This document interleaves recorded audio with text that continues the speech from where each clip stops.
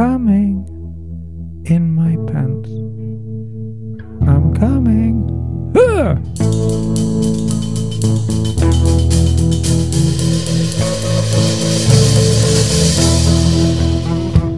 Hey there, welcome to Motorcycles and Misfits, coming to you from the Recycle Garage in sunny Santa Cruz, California. Tra-la-la. I say sunny.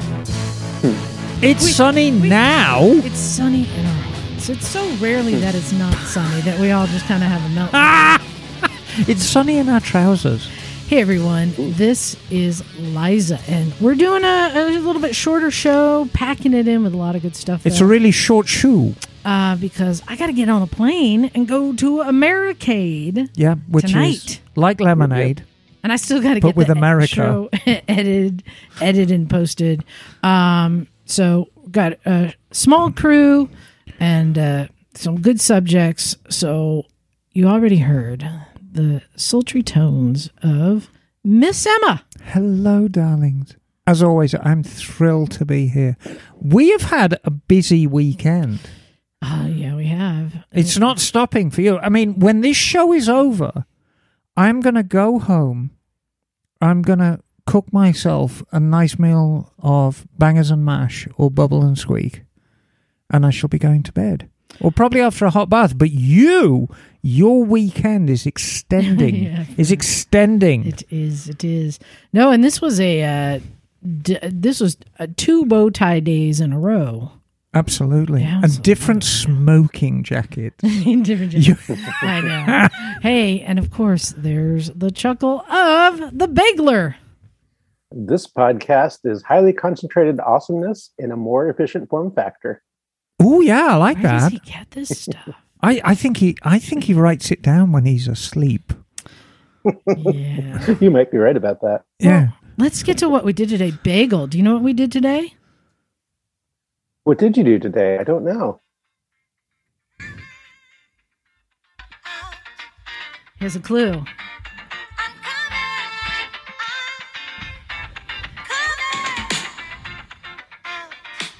Oh, was it Pride today? Yes. All right. Awesome. Yeah. And Happy Pride. thank you. Happy Pride. And as Thank you. in previous years, we led Pride. We led Oh, Santa Cruz awesome. Pride. Excellent. More specifically, once again, as cool as I try and make myself, and you know, when I put my mind to it, Emma is pretty cool. Once again, I was upstaged by a child. Yes. Once again. Bagel, you having trouble hearing? The audio is way loud all of a sudden. Oh, Coming back to me.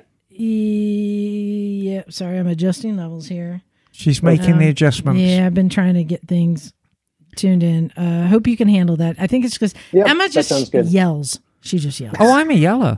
That's what it is. That's why they call me Old Yeller. So I just wanted to say, yeah, we had a great Pride. It was not raining. It was a marine layer. It was raining, Liza. Yes. I was soaked. It was a very thick marine layer, as we get. It's like soup. It was a very aggressive fog. It was a very aggressive fog. Yeah, it was wet. It was fierce, even, you could say. Well, and here's the thing too, and I think this directly reflects, I think, society in many ways. Traditionally, and for many decades, the Pride Parade is started with the Dykes on Bikes, right? And this is going way back to the early days of Pride, to the 1970s. going way back. Yeah. I've done many parades myself, and over the years it was Dykes on Bikes, and then it was me and the Dykes on Bikes and Doug, and then it was me and the Dykes on Bikes and more of my friends from the garage, and then the Dykes stopped showing up because they're like, men shouldn't be riding with us, but I don't play. And that then it was the game. Dyke on Bike So and then it your was friends. the Dyke on Bike and my friends and the Misfits, which it has been for years. And it was. So I'm like, I don't think we can call it the Dykes on Bikes anymore. I think it should be the Misfits on Bikes. But it was led by my nephew, in quotes, Enzo, who's 12 now, who was riding a little electric mini bike.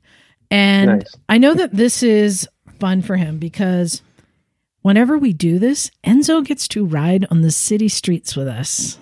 Yes, Yeah. he does. Nothing illegal about that. A 12-year-old child riding an overpowered electric mini bike on city streets. At least he was Perfectly. wearing a helmet. That's perfectly legal during a parade, right? Which I got him a mirror ball helmet. Yeah. Oh, nice. Well, remember, in true misfit fashion, we went to completely the wrong end of Pacific Avenue in Santa Cruz for staging. And then I was told by a very, very nice lady at the barricade that no, staging was not at this end of Pacific. It was the other end. We circled the entire downtown Santa Cruz area. So all on city streets. Wow. So Enzo got to really a tour of Santa Cruz we on take his off. electric We've got bike. Nice. supermotos, dirt bikes, cruisers, Emma and her Harley, and a kid in a little mini bike in between us all in the pack because we are also riding without gear or helmets. Now I only live 3 blocks from the beginning of the parade, Right. so we're not going very far. But for the kid, this is an amazing thing because he's riding on city streets in a middle of a pack of motorcycles. Right. And so we had to circle the entire downtown and come back to almost where we started to begin. And then we let him lead us off in the parade. So And that was the last minute thing because they said, "Oh, are you guys leading the parade?" And I said, "No, he is," and pointed to Enzo, and he perked up like a flower. And then the gal who was organising the parade, she points at Enzo. She goes, "You ready?" And he's like, yeah. She says, "Off you go." And so Enzo sped off down Pacific Avenue, and they're like, "There he goes!" And everyone's cheering. It was great. yeah, it was a lot of fun. And we had Mardi Gras beads to hand out to everyone and all the Specifically kids. children. So yeah, we had a fun time. But Yeah. to me, it's, you know what? Pride is supposed to be one thing, but for me, it's not that anymore. It's a time that I get to ride with my friends, but also my nephew. Right. And to see him enjoy this thing. And I know he's making memories. That's the thing I'm most proud of, I'll be honest. Right. Right? And riding with Awesome. Enzo on the mini bike. So that you was will fun. be lying in your deathbed in about 40 years from now, 50 years from now. And then Enzo, who will be in his early 60s, will say, "Do you remember that time you made me lead the Pride Parade?" And you'll go, "Oh, yes." Yes, oh, Well, no, yes. you won't say, "Oh, yes," because your I'll say, memory will "What? be, "What? I can't hear you. Who are you?" Speak up, son. Be drooling down your shirt. "Hey, can you change my diaper?" But I'll tell you, Bagel, the thing that really, as I was saying, I think was the last nail in the coffin of the Dykes on Bikes lineage was Andy showed up on his chopper. Like, I'm talking janky Harley chopper with 5 foot tall sissy bars and exhaust system out up the, I mean, crazy. And it's Yep.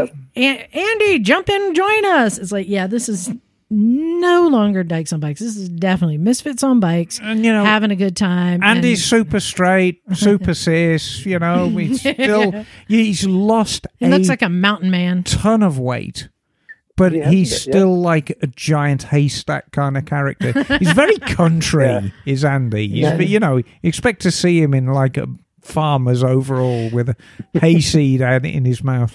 With quite an amazing Harley chopper, too. It's a contraption. Yes. But you know, circling back, and I said, you know, I think it's reflective of society. And the thing that I am proud of too is riding with my friends because this is, we're no longer segregated in our Right. community. It's No. not about any of that.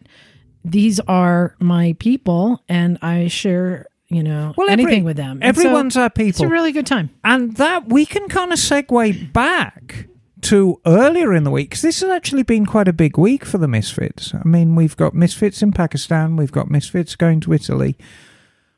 However, at the beginning of this week, we had Misfits in print, more specifically myself and Liza, Revzilla. And what's the series called Downside Up or something? No, Common Tread. Common Tread in Revzilla did an article on myself and Liza, and specifically inclusion at the garage. Yeah, thanks to And- Andy for featuring us. Yeah, Andy Greaser. He did a great job of interviewing us both. Because when you think of queer bikers, who do you go to? Here, right here. Exactly. We're top of the list. And it was a very, very nice, respectful interview. He got our points across very, very well. And, lots of comments, which is great. So if you want to go on to Revzilla and Common Tread, an interview with Liza and Emma from Recycle Garage. It's quite a good read. Well, and yesterday was another great day. Oh, yesterday. I got to dress up again. And we have to say congratulations to Micah and Charlie, who tied the knot yesterday. Yeah, they've been coming to the garage since they were teenagers. Since practically they were embryonic. Micah was in high school with Jake. Wow. Who's now a trained killer. I mean, gosh. Exactly. They're growing up. So congratulations to them. We had a great wedding in the Redwoods. Oh, it was an absolutely superb location. I mean, it really was a fairy tale location. And awesome. Originally, Micah said she picked a dress because she wanted to look like a fairy tale Disney princess. Put it on, realized there was nothing Disney or fairy tale or princess-like about her dress. But it was awesome. Yeah, and so was the cleavage. Yeah, and very orange. And we all had such a good time. It was great. Mm-hmm. Yeah, awesome. A lot of the gang there. That's what Andy rode his chopper from Denver. Right. Oh, no way. Oh, yeah. Oh, yeah. Wow. And again, you talk about inclusiveness. It was absolutely the gamut of people were there. I'd say probably 50% of people. How many people would you say were there, Liza? 100? No, more than that. 200? Yeah, let me 160 maybe. So let's say sort of mid to late hundreds. 50% of them were motorcycle people. Just either bike people or vampires, because of course Charlie is very, very big into the vampires. And Micah, of course, that's her job. So there were lots of motorbike people. And lots of other people, ranging from just very steadfast conservative folk to sort of hippie type peoples, and Europeans people came over from Holland. Micah's dad's highway patrol, isn't he? I think he, or something like that. Something, yeah. Yeah, so, there's some pretty serious people there. We're all just having such a good time. All here for Micah and Charlie. But my favorite is when, after they did the ceremony, different people from the wedding party were going up to the mic and telling stories. And Micah's mom, who I've never met, came up and was telling a story about Charlie when they were first dating. And she didn't know anything about this guy. At first, it looks like a nice guy. And then, found out he's a biker. There was that. He's a biker. But, they knew that their daughter was hanging out with these bikers and talking about how one day she and her husband were up on the coast just walking along the beach, having a nice, afternoon walk, and hear this rumble of all these bikes coming, and then looks over, and then one of them says, "Hi, Mom." And she looks over and realizes they're all naked. Including Micah. Including her daughter. I remember that. Nice. Who's riding on the back of Charlie's bike. Like, well, there's my teenage daughter. Okay. So I didn't introduce myself to their parents because I didn't know how I would be received. You're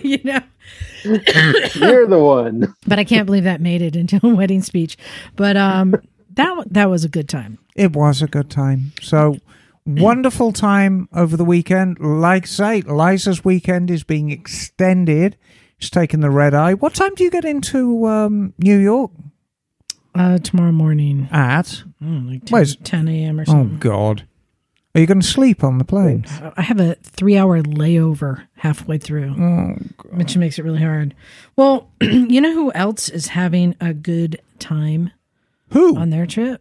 Stumpy John. In fact, Bagel, I don't know if you saw the video he posted. Hold on. Let me see if I can play this for you. First day out, I'm feeling like a new man. I got some sleep. That's a good thing. Had a good poop. Poop. That's always a good thing. So yeah, looking forward to visiting Lahore and hanging out today and learning stuff. And I'm like, we need to teach this guy about social media posts. Oh, absolutely. He's stoked. First day here, had a good poop, feeling good. Now, here is a Motorcycles and Misfits top tip.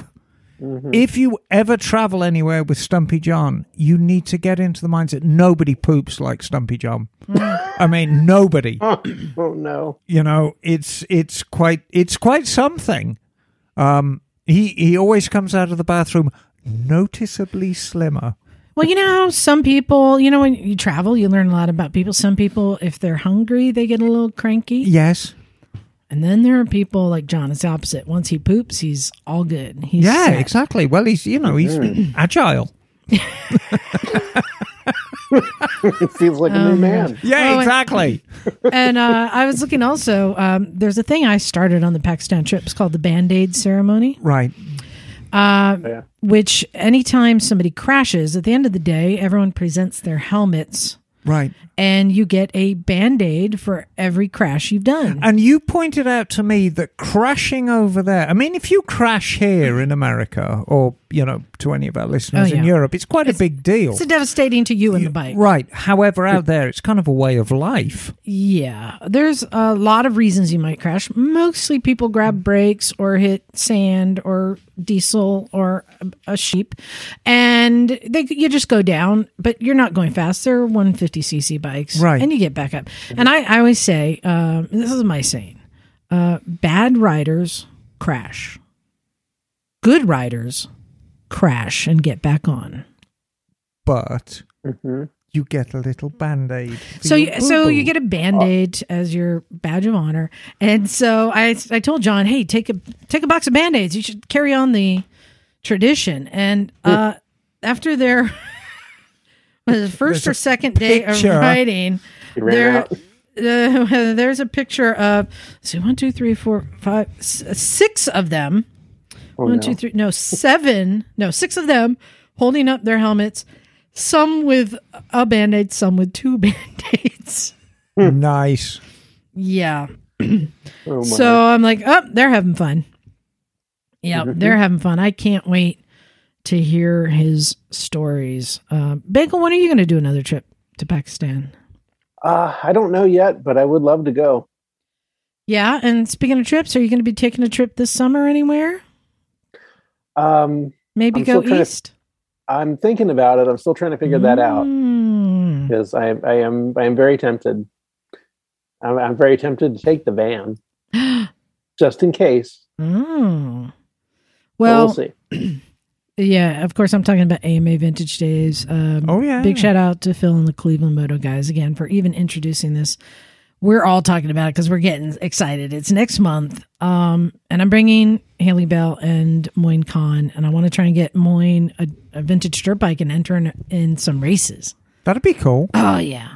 I'm crushed that I won't be there. But, of course, I will be somewhere else. Yeah. Got too much going on. Yeah. There's a bunch of things I want to talk about, but let's get to the first thing, because this is something, we talk about being inclusive, and I think a lot of this came from that article we were talking about how we're all inclusive. And it's not just with people, it's with bikes too, and not just bikes, it's scooters, right? What? We are inclusive, and we're always death traps. I'm always trying to be more mindful and inclusive. Hey, Emma, you rode my scooter today. It's fun. No, and I mean, I wanted to do an oil change on the Harley. What is more convenient than a scooter with a top case? You just zip down to the auto parts store, get the oil filter and the jug of oil, put it in the top case, bring it back. And, it's fun. It is fun. But, I started thinking about the differences between motorcycles and scooters. And I started wondering, I wonder if there's things that scooters have figured out and do better. And I will use for example, and maybe this will make it on Bagel's list. I asked him to make a list of the top 10 things scooters do better than motorcycles. And I'm just, Bagel, let me just jump in. Because one of the things that I thought, there might be something here, and Emma might shoot this down and have a reason for it, but I thought changing tires is a pain in the ass. But having split rims makes it really easy. And I was like, split rims is pretty cool. So, Bagel, for those who don't understand split rims, can you describe it?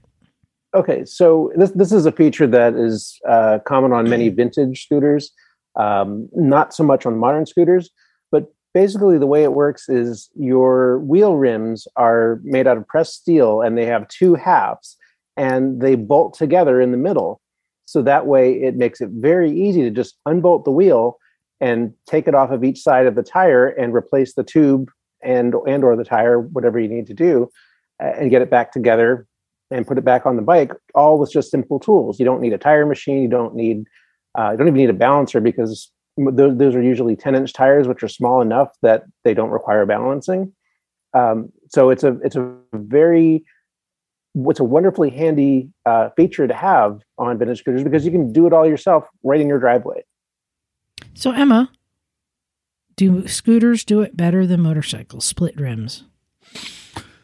There is a motorcycle with split rims. Wait, what? It's one of your favorites as well. Oh, yeah? CX500 Turbo? Oh, please. CT70. Oh, well, yeah, it's basically a scooter. Well, yeah, Really? exactly. Oh, I didn't know those had split rims. Yeah, they got split rims. Oh, Yes, nice. yes. Cool. Let's see, I have a model right Yet there. Another reason for me to like them. Now, so let's, you see, I'm going to play devil's advocate here. Scooters can be easier to change the wheels on, but they can be a pain in the ass, because you've got to get the exhaust off on most of them. Some. On it some, depends. yes. However, Most vintage Vespas, you don't need to worry about that. I like the idea of having the same front and rear wheel, so the wheels become interchangeable. I like that idea. And that was one of the points I wanted to bring up. So that most scooters have the same size wheel, front and rear, so that they are interchangeable. Now, that again, this is something that is less common on modern scooters, because they have the spline, don't they? Yeah. Well, not necessarily. Some do, but others, like the GTS, have the same rim, front and rear, but they take different size tires. So you have a 130 in the rear on a GTS versus a 120 on the front. So they're not interchangeable, and they also don't have a spare on the modern Vespas. But for vintage Vespas, they have not only the split rims, but they have the same size wheels and tires, front and rear. And another feature that I wanted to bring up is that they can carry a spare wheel and tire, so that if you have a flat, you just take 5 nuts, take the wheel off, put the other wheel with the spare tire on it, and you're back on the road in like 10 minutes. You know what, Emma? That makes me think, God, if my bikes had the same tires, front and rear, and your rear wears out faster than your front, you could just move the back to the front and put a new one on the rear, and then just keep rotating. Well, and that is exactly what you do. Oh, but that is better. I agree. Back in the old days of car ownership, before they came into asymmetric tires and rotational tires, you should always rotate your tires. I think you put the left front on the right rear and the right, and so on and so forth. But the idea is you rotate all your tires, and the worst one ends up in the trunk, and then you do that a couple of times, and then that's it. All your tires wear out evenly. Brilliant. So yeah, I'd agree. But rotating tires on a scooter, yes, I can see that. All right. What's next on your list, Bagel? All right. So number 4, scooters are late. Hold on. What was 1, 2, and 3? Okay, well, number 1 was the split rims. Okay, split rims. Yep. Okay. Number 2 was the wheel size. Oh, yes. Wheel size, yeah. Yep. And then number 3 is the spare tire. Spare tire. Okay. Yep. Yes. So got it. Three advantages right there. Yes. Number 4. Wait, hold on. Your Urals have spare tires. Yes, they do. Some motorcycles do, and some motorcycles, like Emma said, have split rims, but they're not very common. Yeah. No, that is true. Okay. Right. All right. So number 4 is they are lightweight. Scooters are typically designed with small engines and small frames to be lightweight and very easily maneuverable, which is a lot less intimidating for somebody who doesn't have a lot of upper body strength or leg strength to handle a heavier bike. So scooters in that sense are a lot more approachable, a lot more maneuverable, especially, well, I'll take you to another point, but they're very lightweight and easy to handle. All right. So they're not something that you're going to be worried about. You know, if you go down on it, you're not necessarily going to get crushed beneath it. Yeah. Like you'd be able to push it off if it were to land on top of you. All right. Obviously you get injured, but you're not going to get pinned underneath it. All right, Emma, let me ask you this, and just make up an answer. It doesn't have to be accurate. How much does a Vespa 250 weigh, and how much does a Ninja 250 weigh? Oh, I think the Vespa's a lot less. So it really is that much less? Oh, I think it's probably 50 or 60 pounds less. I think the Vespa's about 325 pounds, something like that. Yeah, and the Ninja's got to be 375. Yeah. Got to be at least. Yeah, and I will say modern scooters, again, are a lot heavier than vintage scooters typically. Well, there's more of them. And the bigger displacement engines, obviously. What's making it lighter weight? I know it feels lighter because the weight is at the bottom. Well, I know it boils down to the same thing. It's the frame, because it's a monocoque. All motorcycles are separate frame, you see, with one or two exceptions. But we're talking about the lightweight segment. There are some scooters that have tube frames as well, but again, they're all designed to be very lightweight because that's efficient. I mean, that's one of the hallmarks of scooters, that they have small engines to move a lightweight bike, so that you're not burning up all your fuel just moving the mass of the vehicle itself. They're designed to do as much as they can with as little as possible. Okay. So whatever the frame design is, they're designed to be that way, purposely. Cool. All right. So overall, they're lighter. I can't argue with that either. Okay. Yep. Number 5, they offer better protection from road debris and elements. He's got us on that one. Because they've got leg shields and and often they have like either windscreens or windshields of some kind. Okay, but motorcycles will have those too. Full obviously. baggers, any good touring bike like our 1150 RT. I mean, some K bikes. However, but you're talking about a general run of the mill versus a general run of the mill. Yes, scooters will have a leg shield. Yeah. Yeah. Well, let's go back to today because it was quite wet. Yeah. And I was riding the Harley, and I was dressed for Pride, so I actually had like dance footwear on, and the moisture that comes up from the road is amazing. You go through a puddle and you get soaked. Whereas on a scooter, your feet are on that platform. When I had my custom chopper, and it had that giant raked Springer front end, no fender. I remember one time I was riding home from work and it had rained when I was at work, but it wasn't raining any longer. So I'm riding home, but the streets were wet. It was as if I had a garden hose sprayed at my face. Oh, I can only imagine. Because all the water on the road is being picked up by that tire, just shot right at me. Yes, that was very wet. So, you got us again, Bagel. Yep. And another thing I wanted to mention about scooter floorboards, they're different from motorcycle floorboards, because on motorcycles, when you have floorboards, that's usually just a strip that's on the side of the frame outside of the engine, where there's still exposed area between you and the road. So those floorboards on a motorcycle don't really protect you from road debris, whereas on a scooter, the floorboard goes across the entire bike from side to side. So it shields you from anything coming up at you. And this is why you can wear flip-flops. I suppose if you want. Gotcha.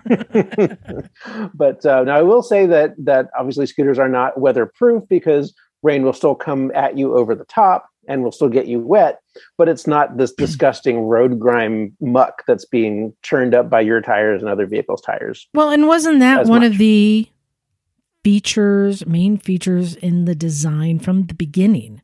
Yeah, that you absolutely. could wear your nice clothes. Right. And not get them dirty. Yes. Right. Your nice fashionable Italian clothes. Yeah. That you don't want to get dirty. Yeah. That was one of the big selling points. There and is has remained that that way to is. this day. I can't. Emma, what do you think? You got an argument for that? No, none. I think you're right, Bagel. Okay. All right.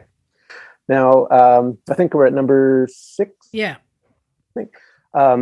So the next one is, now this is a little bit of a gray area because it depends heavily on local law enforcement. But with scooters, they're much easier to get away with parking on sidewalks and bike racks. It's do so that cheating so well too, with a because they motorcycle. don't technically qualify, but people Right. just seem to ignore them. They don't. But in some places, it is actually permitted because in San Francisco, for example, you are allowed to park on the sidewalk as long as it is under a structure of the building. Mhm. So the building has an awning that comes out on the side. You can park under that awning, and it's not illegal, especially as long as you're not obstructing passage on the sidewalk. You can park next to the building under the awning. You know what? And I actually do that when I take my scooter downtown. I'll just like pull up to the front door of businesses and just park on the sidewalk. Because but if I did it with my bike, I'd get a ticket Right. right away. Yep. And not just that, but people notice you on a motorcycle and think you're a menacing threat. But on a scooter, I think that a lot of that boils down to the image thereof.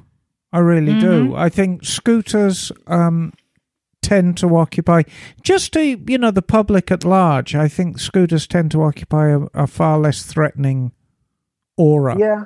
And I think there's also a connection that people make mentally that bicycles are pretty much the same thing as mopeds, and mopeds are pretty much the same thing as scooters. So they just don't park at the bicycle rack. Yeah. So most people don't even bat an eye. I'll give you that one too. And I just want to say, I'm not trying to let you win on these. I wanted to put up a good fight. Yeah, But I appreciate that. you put some thought into this because you're actually nailing it. I've been doing this a long time. What can I You say? have. All right. All right. All right. Number 7. Yes. They are smaller and easier to maneuver through tight spaces. That's been one of the things that's been a hallmark of scooters since the beginning, is that they're usually very narrow, very thin, very low, compact. Weren't they designed to weave between the potholes? Weave between potholes, weave through the alleyways, weave between the rubble after World War II.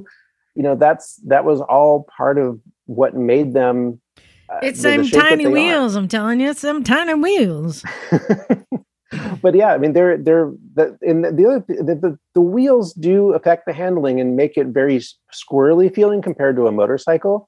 But the advantage there is that you have a very fine degree of control, so that if you're going through a rutted road, you can maneuver around all these little bumps and ruts very easily. Whereas with a bigger bike with bigger wheels, it would be harder to do that. Well, and not just on the bike, but off the bike. Emma, you used my scooter today, but Yes. it was blocked in by a bunch of stuff. Yes. You were able to just whip it around these obstacles quite easily. Whip it good. Yep. And get it out of the Oh, tent. yeah. And there's no fuss because it's down to the whole lightweight stuff as well. You're pushing around something that's that's... Well, lightweight and lower weight. So it's very easy. Yes, to it's hold easy. up. It's easy to push around. Yeah. Can't deny that one. All right, you got us right. again. Okay, great. Next one, number 8. Scooters are generally simpler to maintain. Vintage scooters are 2-strokes, so there's no valves to adjust. Vespas have no chain, so there's no chain to worry about. But there's a belt. There's a belt. Not in vintage Vespas. Vintage Vespas are a direct gear drive, Right. so there's nothing you need to maintain there. It's all just change the oil, and so it's changing oil, changing spark plugs, changing tires. All right. Wow. On a vintage Vespa, it's fairly simple. Decoat the head on it like you would for any 2-stroke, but All right, for a but hold on. motorcycle. I think I might be able to get him on this one. Okay. How about things like accessing the spark plugs or the carburetor? It's not as easily accessible, is it? Well, no, that depends heavily on the model. Now, I will give you that there are some scooters like the vintage Vespa small frames have a very strange setup for the carburetor where it's tucked way up inside of the middle of the frame, so it's very hard to get to. People complain endlessly about those. So yeah, in some cases that can be a pain. On modern Vespas, the spark plugs are again buried way down right in that center part of the frame, so they're very difficult to get to. But you can get to them. It's just kind of an inconvenience. All right, let me ask. Oh, go ahead. But my point here is more in terms of like the maintenance schedule for scooters. They tend to be fairly simple machines, so they don't have a really demanding maintenance schedule that is required of them. It's fairly simple and straightforward, both for modern and vintage. I mean, there are a couple little tricks that you need to know here and there, but once you know how to do it, it's not that hard. All right, Emma. Two bikes have been sitting for 10 years in a shed. They need to be revived. What are the bikes? One is a Honda Rebel 250, and one is a, tell me if I got this right, PE 200 Vespa? P200E. P200E Vespa. Yeah. Oh, God, no. So which one is going to be easiest to revive? Rebel. Really? Yeah, well, if and how has it been sitting for 10 years? Yes. If nothing else, the Rebel won't have crusty crank seals. Well, this is true. I mean, but you're also comparing 2-strokes and 4-stroke. Yes. If you're comparing a 2-stroke motorcycle that's been sitting there for 10 years. Yeah, it would be the same thing. Yeah, but because you brought up the 2-stroke valves are easier, so that's why I used that one. Right, but also compare a Rebel 250 with a GTS 250. The GTS, you might need to change the belt, some tires, but you'd have to do tires on the. Here's a question for you, Bagel, and bear in mind I don't know these bikes as well as you do. Yeah. If that P200E has a rusty fuel tank, is that removable? The tank? Oh, it is. 3 bolts under the seat, and then the tank comes out. Yep. And are they available? Oh yeah, you can get new tanks from scooter shops. Oh, okay. Various scooter shops in and out of the country. All right. So, what do you think, Emma? You're the mechanic, maintenance. No, it's much of a muchness. Scooters, by their nature, they're single cylinder mostly. The belts are maintenance heavy. 10,000 miles, you need belts and rollers and pucks, and there's no getting away from that. Yeah. But it's an easy job. But it's an easy job once you know what you're doing, and there are tricks to it. Yeah, there's a few. I've seen plenty of people come unglued, putting the nut back on the crank and either putting it on crooked or... Oh, yeah, that's a bad one. There's all kinds of things that can go wrong. Yeah. But they are simple. My take on it, scooters are their own thing. They have their own community. They have their own maintenance schedule. They're similar but so different in a lot of ways. I hate to say this, but I'm going to stand by it, Bagel. I think it's far easier to become part of the bike community than part of the scooter community. From the people I've met, you guys are a lot clickier. Yeah, I think that's probably true.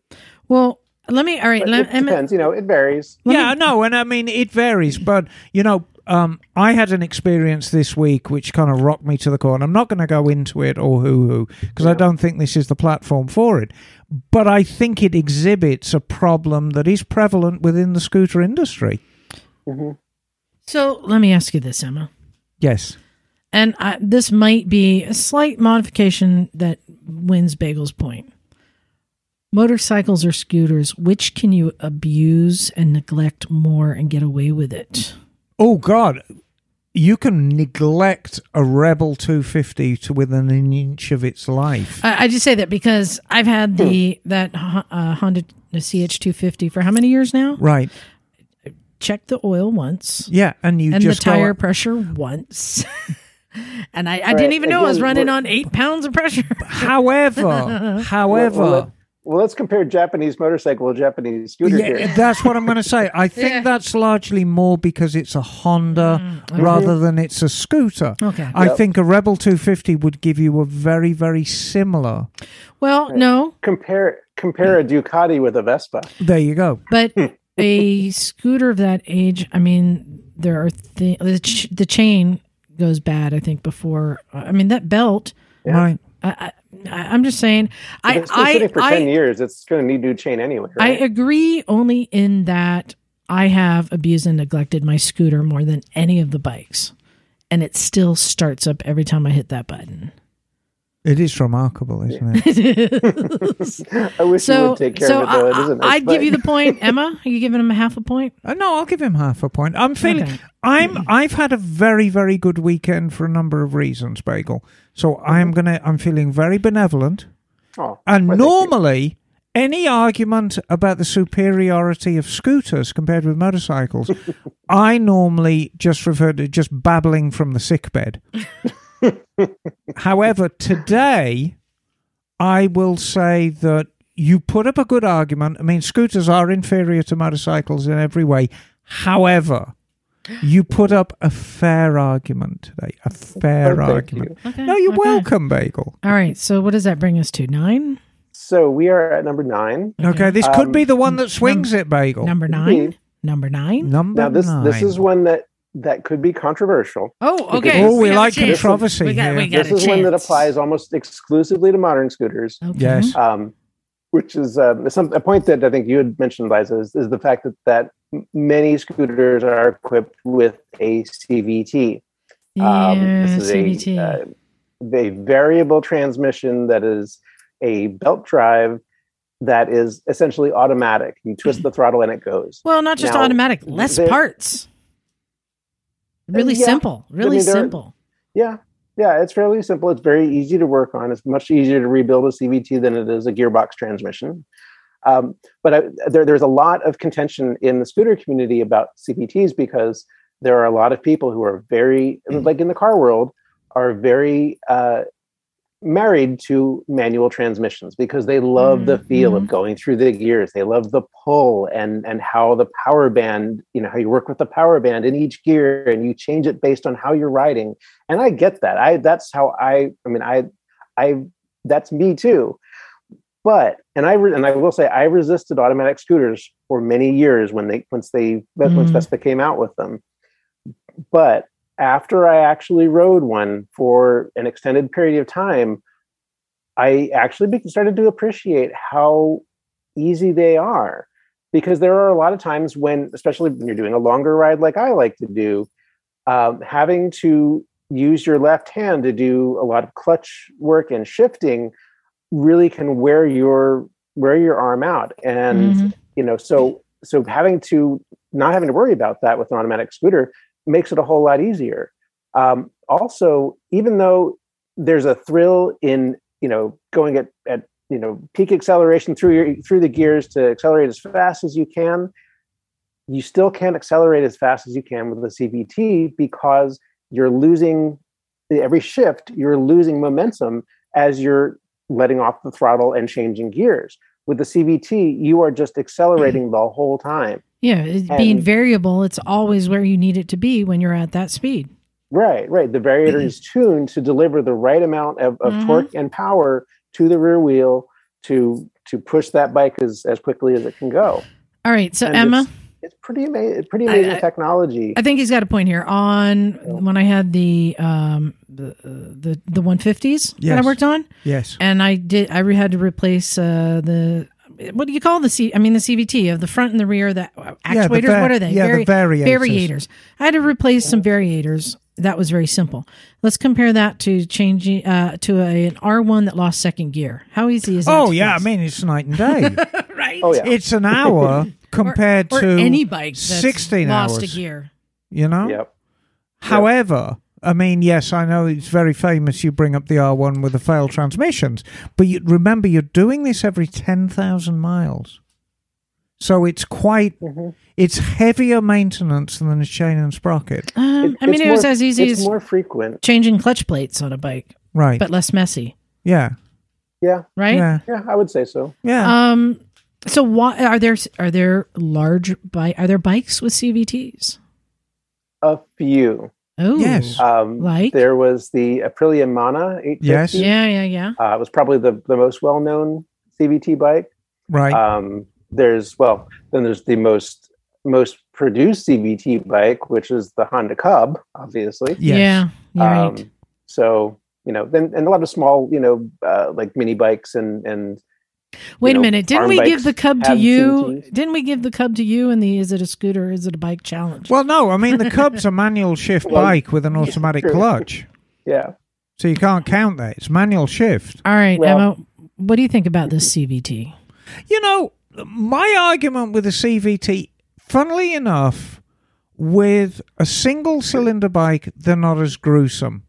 But anybody who's driven a CVT car or ridden a multi-cylinder CVT motorcycle just realize what a gruesome drone it is. Just, there's no real excitement to it. Ironically enough, the character of a one-cylinder engine kind of pulls it through. But I think I have a winning argument for this. yes, go on. We've got a lot of our friends, our misfits, have the XR650Rs. Yes, A lot of them have DRZs. yes. You know what a common thing is a lot of them do? Change their sprockets. Right? Right. So that they can get more torque or so that they can... Do a higher top speed. speed. Or get the revs down at a freeway speed. Which just tells you that if the gears are not in the right range, you got to change out sprockets and chain, whereas the CVT... Well, there's no adjustment. No, but it has all the ranges that you need. They're there, right? Yes and no. Or can you adjust them? I guess you could if you can get a variator that has a different weight springs, or I'm not sure. How does that work? Well, let me tell you. Okay. In scooters, there are a number of things that you can adjust in the CVT transmission. There's the weight of the rollers that are inside the variator. You can put heavier or lighter rollers depending on how you want the basically the effective gearing to change. Yeah. Because if you think about it in terms of gearing, it's like you're basically changing the effective gearing by changing how much pressure the variator pulley halves are putting on the belt, which will change how the power is delivered to the rear wheel based on the engine speed. All right. You can also change out the springs in the clutch that control how quickly the clutch plates engage.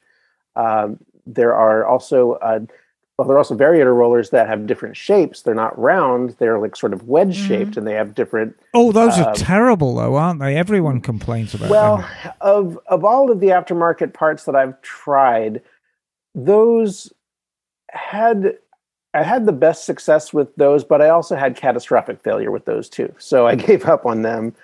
But there are people who do get really into variator tuning, especially with like custom builds. I haven't really gotten into that. I dabbled with a little bit, but really in the end, I just went back to stock because I like the reliability. So, Emma, CVTs on smaller displacement vehicles, not larger. Does he have a point? Well, I think it might be, to a certain extent, the way the industry's going. There's an efficiency to a CVT and there's an economy to it. And 20 years from now, I think if we are still dealing with internal combustion engines, I think the smaller capacity ones may have gone almost exclusively to CVTs for a street use, motorcycle and scooter. Well, look at the Navi. Right, look at the Navi. Yeah. And there's the reason for that, I think the market will adjust itself to the competition. And when electric bikes are mainstream, certainly the smaller bikes, in order to compete with the electric bikes, which of course won't have clutch or gears because they're electric, will have to be twist and go. And so, you can buy the Zero city bike, or you can buy the Honda Navi, which is its equivalent with an internal combustion engine and experience an internal combustion engine, but it'll have no clutch and gears. So they'll basically ride the same, and it'll be the market adjusting itself. I still think there's always going to be a market for big, high-performance gasoline-powered manual bikes. There has to be, because it's the enthusiast choice. Well, I think I can lock this in for you, Bagel. Hey, Emma, let's compare two bikes. Let's compare my Honda CH250 out there Yes. with the Honda CB900C. Right.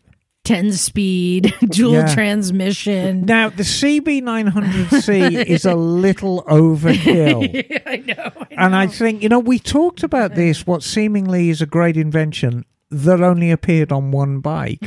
So, it's madness. So, do you give it to him? Oh, God, no. CVT? No. Well, CVT. CVT. I'll CVT. give him CVT, but the overall argument is scooters are absolute death traps written by lunatics, and motorbikes are the best things in the world. Right, Sorry, Bagel. All right, I think I'm going to give you that one. All right, Bagel, are we They're up also to... death traps written by lunatics? Yeah, exactly. Are we up to 10 yet? We're at 10 now. Okay, what is 10. Bring it home. Now again, this may be controversial. Oh. Yes, we like that. Also does not apply to all scooters. Okay. And I will give you that this obviously can apply to motorcycles as well. But this is something that I think scooters traditionally have done extremely well, is styling. Okay. All right, go scooters, ahead. Okay, because with vintage scooters of the 50s, well, first of all, there was no shortage of manufacturers back in those days. In the heyday of scootering. Give us a model that represents styling. Give us a model so we can look it up. So look up a 1953 Vespa. 1953 Vespa. Yeah, or 1952, 1953. This is a 125 or a 150. Does it matter? 125 or 150. They're basically the same. All right. Okay. But this is the bike that starred in Roman Holiday, starring Audrey Hepburn and Gregory Peck, I think. In the colors of Velements or whatever those candies are, right? Well, there were a few colors that were offered in the first days. All right. But I'm just talking about the styling. My mom has a vintage hairdryer that looks like this. It does look like a hairdryer. Yes. That comparison has been made in the past, but it has incredible curves, and the styling is absolutely impeccable. I think. From an industrial design perspective? Do you feel the styling is quite feminine though? Ooh. I don't think of styling in those terms. I mean, I'm sure I know a lot of people do think of scooters as being more feminine, but I think a better word is to say that it's maybe elegant. I mean, because they're very. He's trying. It's sort of a sculpted look. He is and trying. They have large body panels that are curved and painted. Whereas, most motorcycles, the only bodywork you have is the tank and fenders. Right. Where, on a scooter, you've got much more, metalwork there that just has, I don't know, it's a different style to motorcycles, but I think it's a really nice look. And vintage Lambrettas as well. Look at a 1964 Lambretta TB200. It's a beautiful bike, which was, by the way, designed by Bertone, an Italian design studio that's designed countless vehicles over the years that have been, award-winning design. So as I was looking at the pictures, I realized, I have some model 125s in here. I'm like, indeed. Okay, yes, but Emma, let's hit him back with something. Well, I mean, Bergman. Well, I said, not all scooters. That's the best styling. There is no shortage of horrible Chinese scooters out there. However, with just the most ugly designs you've ever seen. But from an industrial standpoint, 1952, 1953. Let's talk about 1952. Vincent Black Shadow. Let's talk about 1952 Indian Chief. Hold on, I got something else. 1952 Ariel Square 4. I got one word for you. Magnificent bikes. Ducati. They are? Ducati. Mhm. I mean, so many Ducatis are beautifully designed, and I'm looking at the model. Is that the Paul Smart replica Yeah. up there? What's that? ME 900? Am I making that up? Yeah. That I think was as beautiful. Now, I'm not saying that these bikes are ugly, and I really like Lambrettas. Even your even your Henkels, are very interesting. In their own German way, they have a very interesting It's and very appealing Bauhaus, darling. But styling, can we? I don't think we can give I scooters think- styling over No, I some mean, of the I- iconic bikes. Well, let me add some fuel to the fire here. You could have gone another direction. I think styling, you're going to lose. Well, because there are countless. If you go into stores, like, you will find scooter products or scooter things on products. Like Starbucks has used scooters in their marketing. You will always find some sort of scooter things at, like. Well, Cost I Plus feel that's and just an Roth. Italian connection. Well, yes, Motorcycles are because- used heavily as well. Well, they are, but not in the same way as scooters, because there is that connection to Italian fashion, where where the kind of the roots of modern scooter design took hold. These carry even in today in the modern Vespas and the Royal Alloy scooters that carry on the Lambretta tradition these days. Emma, I'm going to stop this here. I don't think we can. I don't think we can give him styling. I just don't I think it's you've there. got to compare like with like. But I want to complete this list of 10. Bagel, I don't think we can give you styling, but I think there's something you're overlooking. I think there's another thing that can be number 10 on this. An element. And Emma already mentioned it tonight when she was talking about running to go get oil. Convenience and functionality of a scooter. Definitely. Convenience and functionality, not just that, but also ease, meaning it's easier to go from not being able to ride to being able to ride a scooter. So it's just easy. It's easy. And like you said even earlier, with your Honda, you just press the button and it starts. Right. And you go. But what I actually like about modern Vespas in particular is they've kind of finalized this design where the engine is nice and flat. So there, underneath the seat, there's a bucket, and it's a removable bucket that you can take out and make sure it's very clean. Yep. So it's watertight, it's oil tight, so it's always a very, very clean bucket, and you can take it out and hose it out and scrub it out. And you can put your helmet in it.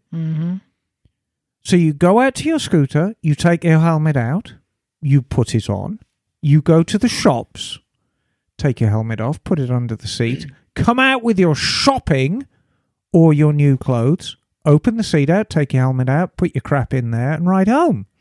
And it is very convenient, very clean. Functionality. You want to get shit done, and you want to get it done now. Right. No, and that I think is more important than styling, because my take on styling, and bear in mind, Bagel, when I go down this tangent, I own plenty of both. So if we compare the scooter to an elegant red patent stiletto, and then a Vincent Black Shadow or an Ariel Square 4 to a 1460 Doc Martin, they're both classics of design. They're both you put them on your feet. They're both basically shoes, and they're both very stylish in their own way, and yet they're completely different. Yeah. So I think from a styling standpoint, and again, we're going back to the femininity of Vespas, which may or may not be, but I think really my take on that is far more that Italian styling is a very, very important piece. Styling comes first in Italy.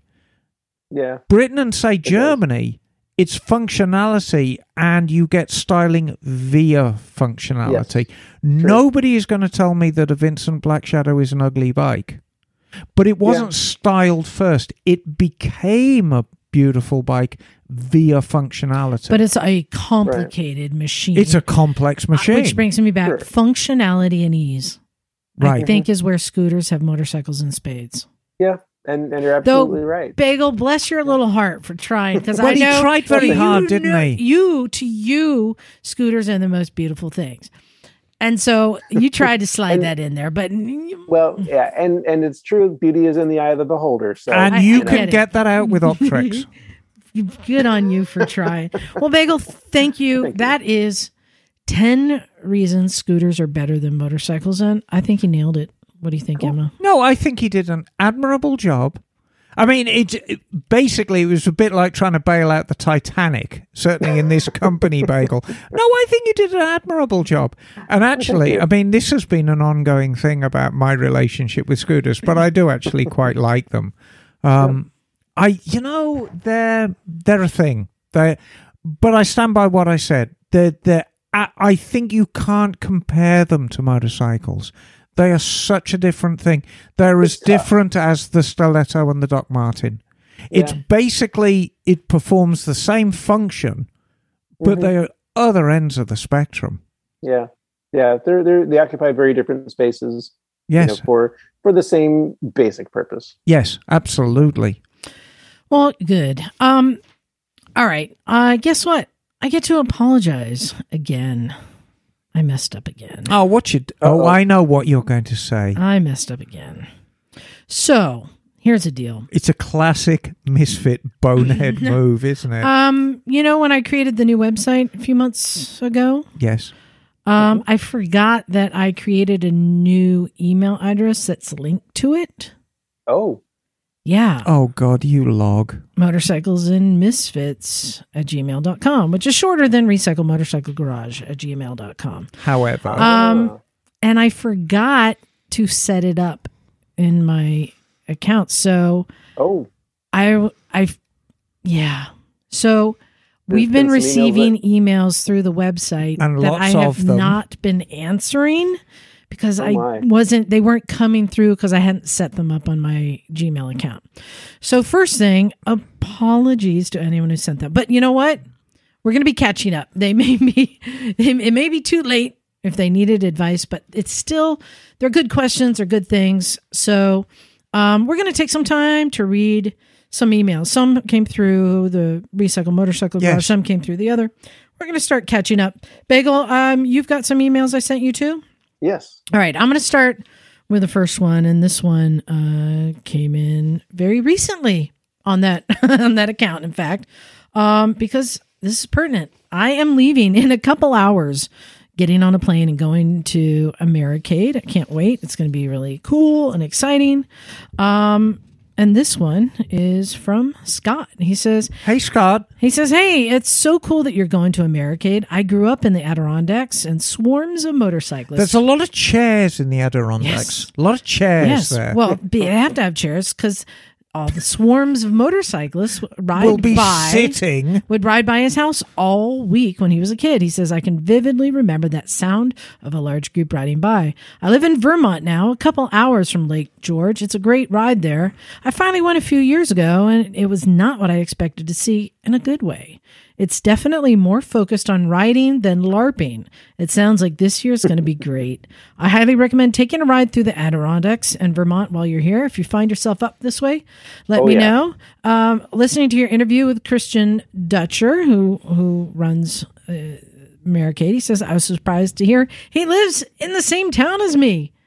How cool. Oh, wow. Unfortunately, I can't go this year, but I would have loved to just say hello and see your sessions. I live with someone immunosuppressed, and I just can't risk bringing COVID home. I of course you understand. can't. Yeah.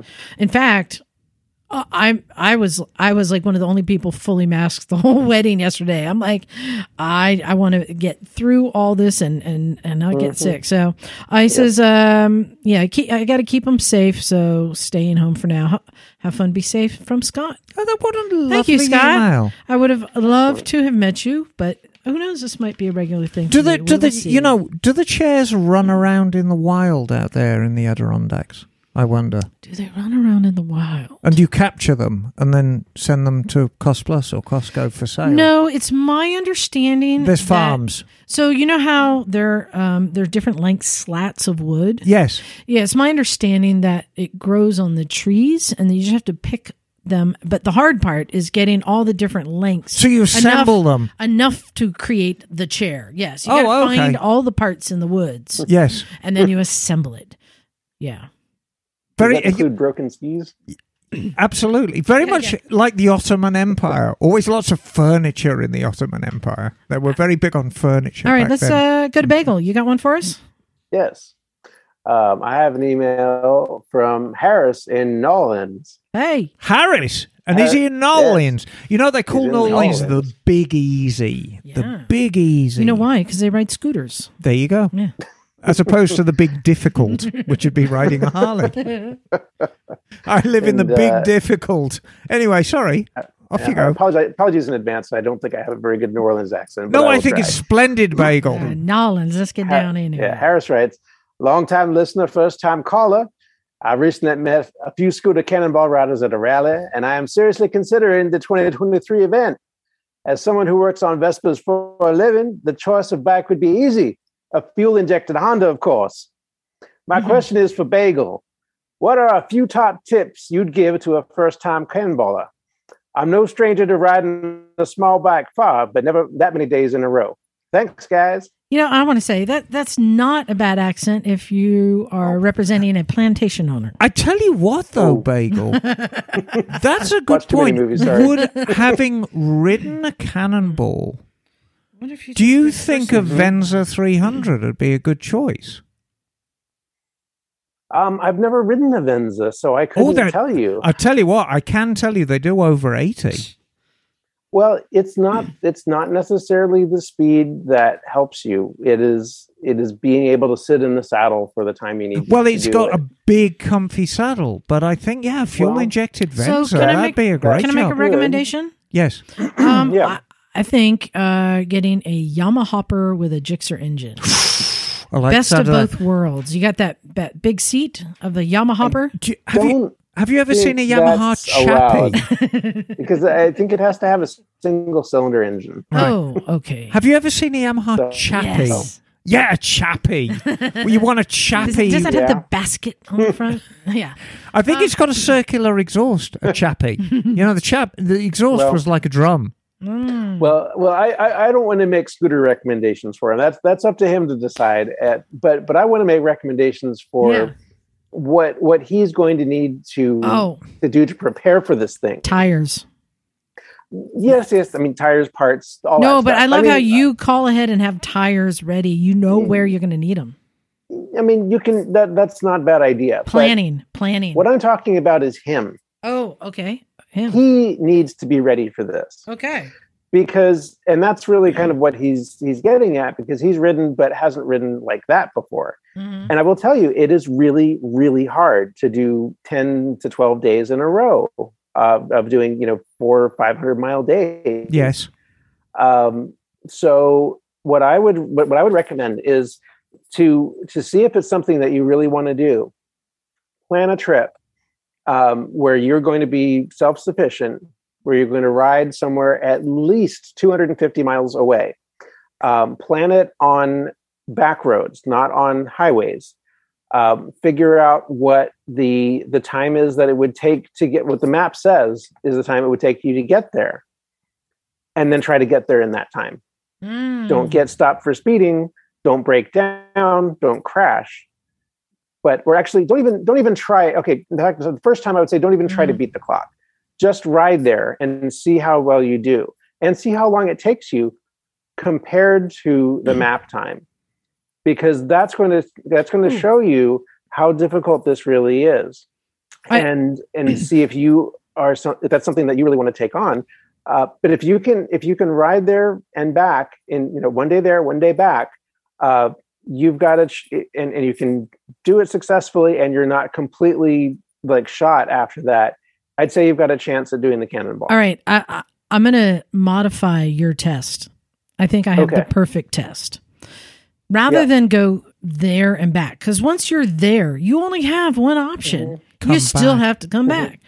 I think instead you should do a 100-mile out trip and then come back home. And then if you can leave your comfortable home and get back on that bike and go back out and do another 100-mile and back in the same day, that's a test. Because you Well, have an that's- option. You can just go back to your easy chair and watch TV and eat a pork chop, or you can get back on that scooter and do another 200 miles. There's your test. Yeah. That's another way to do it. That's also a lot more miles in one day. but yeah. I mean, my suggestion is 250 miles first day, 250 miles the second day. All right. Sure. Because that's just a taste of what the cannonball is like. Right. And if you can handle that, then I think, you might be able to work your way up to the actual cannonball. Right. But that's been the advice that I give people who have never done anything like that, who are interested in it, but they don't know if they really are able to do it. Other things that I would recommend, if you decide it's something that you really want to do, is make sure that you have all of the kind of gear that you're going to need, because when you ride across the country, you're going to go through all kinds of different climates. You're going to go through heat, you're going to go through cold, you're going to go through wet, and you need to be prepared for all of it. I've gotten snow on the Cannonball multiple times. So, you need to be prepared for all of that. Make sure you've got gear, make sure that you've got a system that you can use to drink water. You need to strategize how you're going to ride. You need to make sure that you plan out fuel stops, bathroom breaks, when you're going to eat, how you're going to eat. All of the things that you need to do during your day, you need to figure that out, because you're on a very tight schedule where you're trying to get the fastest time possible. Bagel, let me trim that down. Plan ahead. Plan ahead. Sure. That's you plan everything out. And I think that's the most important tip here. Plan ahead. Don't just wing it. And I think if you're doing a cannonball, the ideal diet is you should eat exclusively M&M's. lamb vindaloo, wheat beer, and prune juice. Yes. All right. I think we got some good tips. Yes. All right. Emma, what you got there? I have an email here from Reese. Hey, Reese. S. from Colorado. With love, he adds. Hey, Misfits. Been listening for a few years now after learning to ride and buying a Versys X300 in late 2019. If ever there was an example of everything that was wrong with the with the motorcycle industry and people who buy them, it's the Versys 300. It was a wonderful little bike, and it did everything right. Nobody bought the bloody things. Could never figure out why. Great little bike, though. Anyway, I was thinking about motorcycles in the shower the other day, as one does. Wait, you can get a motorcycle in a shower? Yeah. Huh. Have you ever tried eating pizza in a shower? On a motorcycle? Yes. No, I haven't. Well, you should try. When the proverbial light bulb went off or came on for me, I always found it odd that it was Harley Davidson who brought the adaptive ride height thing to market. But then I started considering the rest of their lineup, and it hit me. Instead of dropping the Pan Am down to make it comfortable at low speeds, could the same system work to raise the cruisers up and make them handle better, have more suspension travel, and work better with mid-controls? It makes way more sense to me that HD would pioneer and invest in this tech if they see it throughout their core lineup too.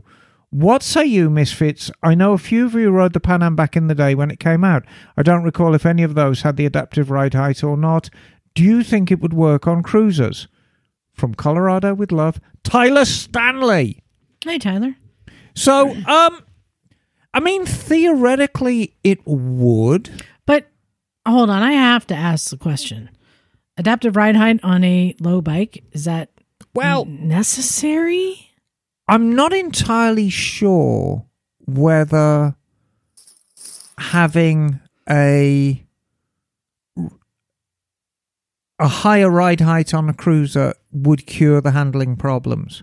I mean, cruisers by their nature, and we found this in the Pride Parade, because of course there were some agile bikes, and then of course there was me on the Super Glide, which is big long thing, and Ellie was on her Sabre, which is a big long thing, and just getting the things turned around in a city street, especially if you're wearing a tutu and cocktail heels, is not the easiest thing in the They're world. made to go in a straight line. They're made to go in a straight line. So they could be high, they could be low. I mean, I don't think it's going to change it. Now, on an adventure bike, this is something quite different because it's designed to ride in less than ideal conditions and have a very supple, long travel suspension to soak up the bumps when you're riding in Baja or darkest Colorado or whatever. So it does make sense. So theoretically, you could reverse it and yes, it would work.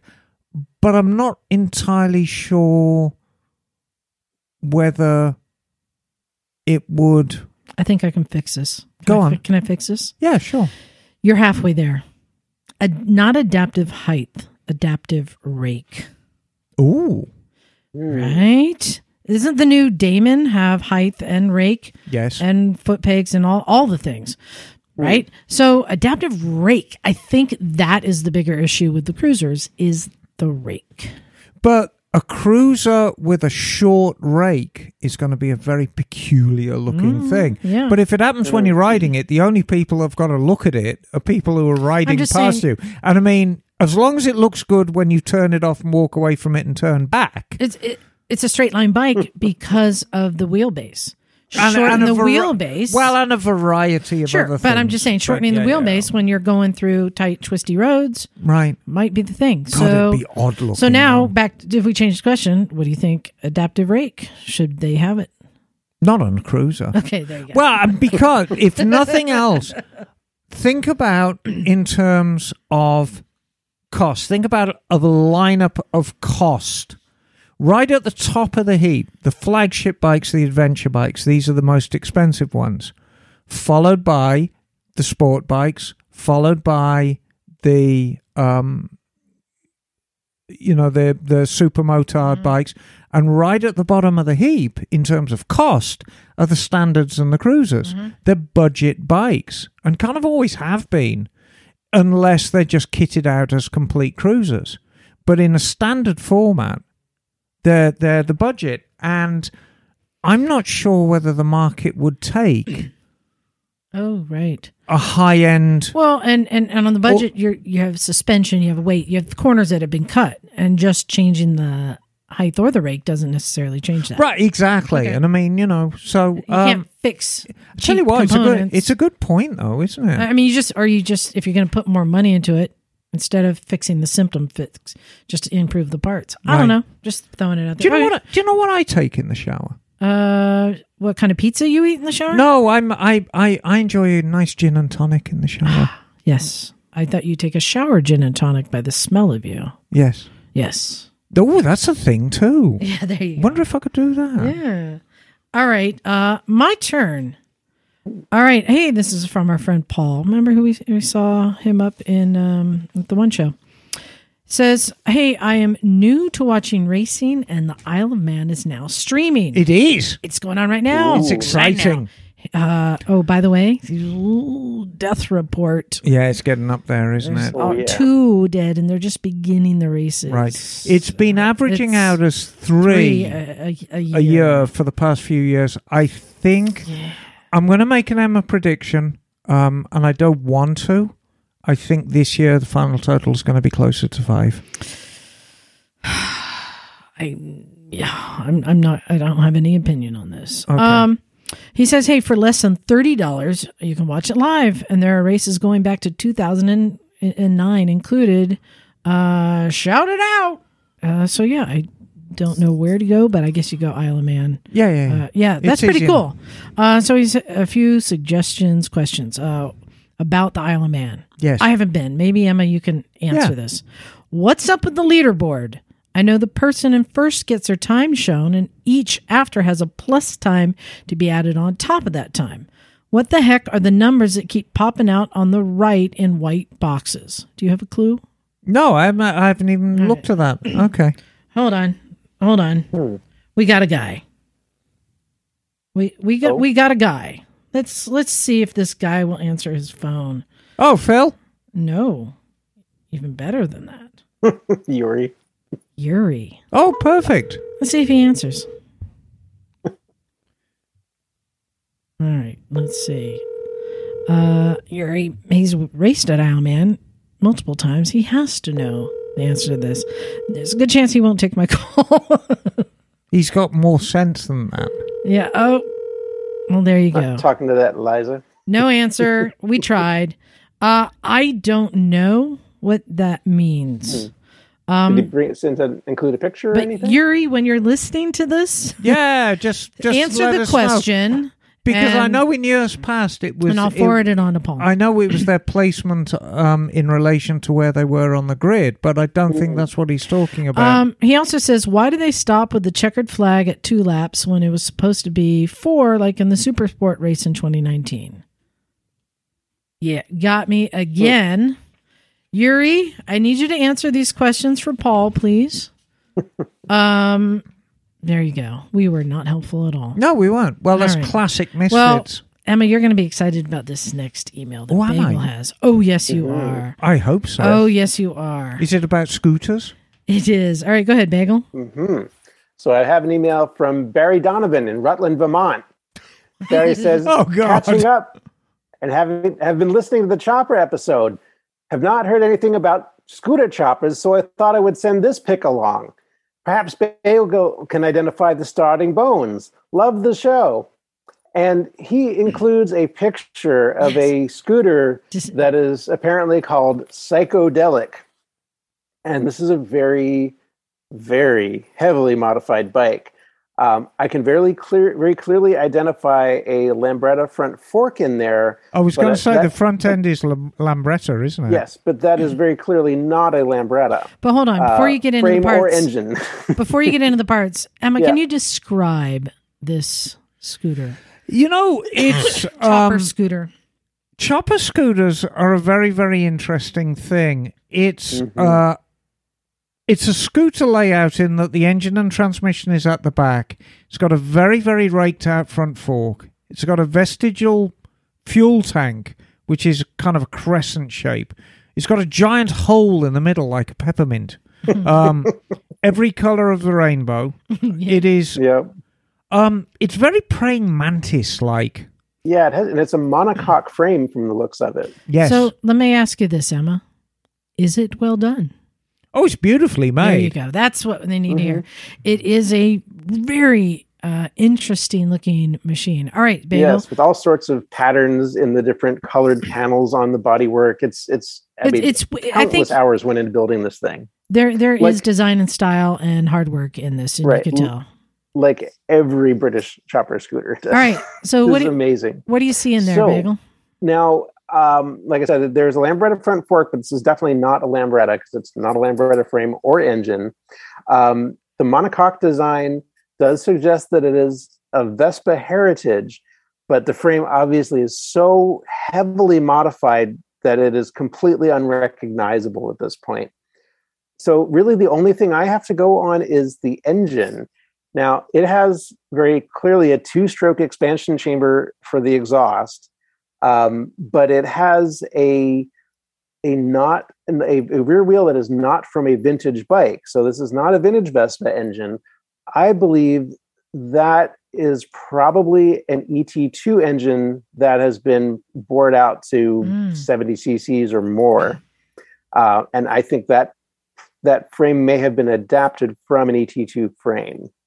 But that's my best guess. It could have been a different Piaggio product, possibly, but that's what I'm going to go with. And I'm guessing, because people will say, well, why the Lambretta front end?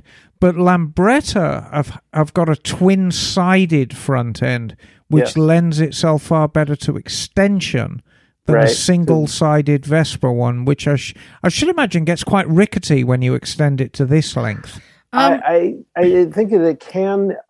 There are ways that it can be done right, though. It does take some stiffening of the fork when you lengthen it. I know a couple people who have done that, and actually turned out really, really well. But the Lambrettas are much more popular for choppers for sure. I want to add to the description that any chopper fans might relate to. It looks like if Rick Fairless built a chopper scooter, all the way to the looks like 1-inch T-bars on it that you would find on many choppers. But the paint scheme is very Rick Fairless. However, Bagel, this may help you in your identification. It carries a British license from 1978. Oh.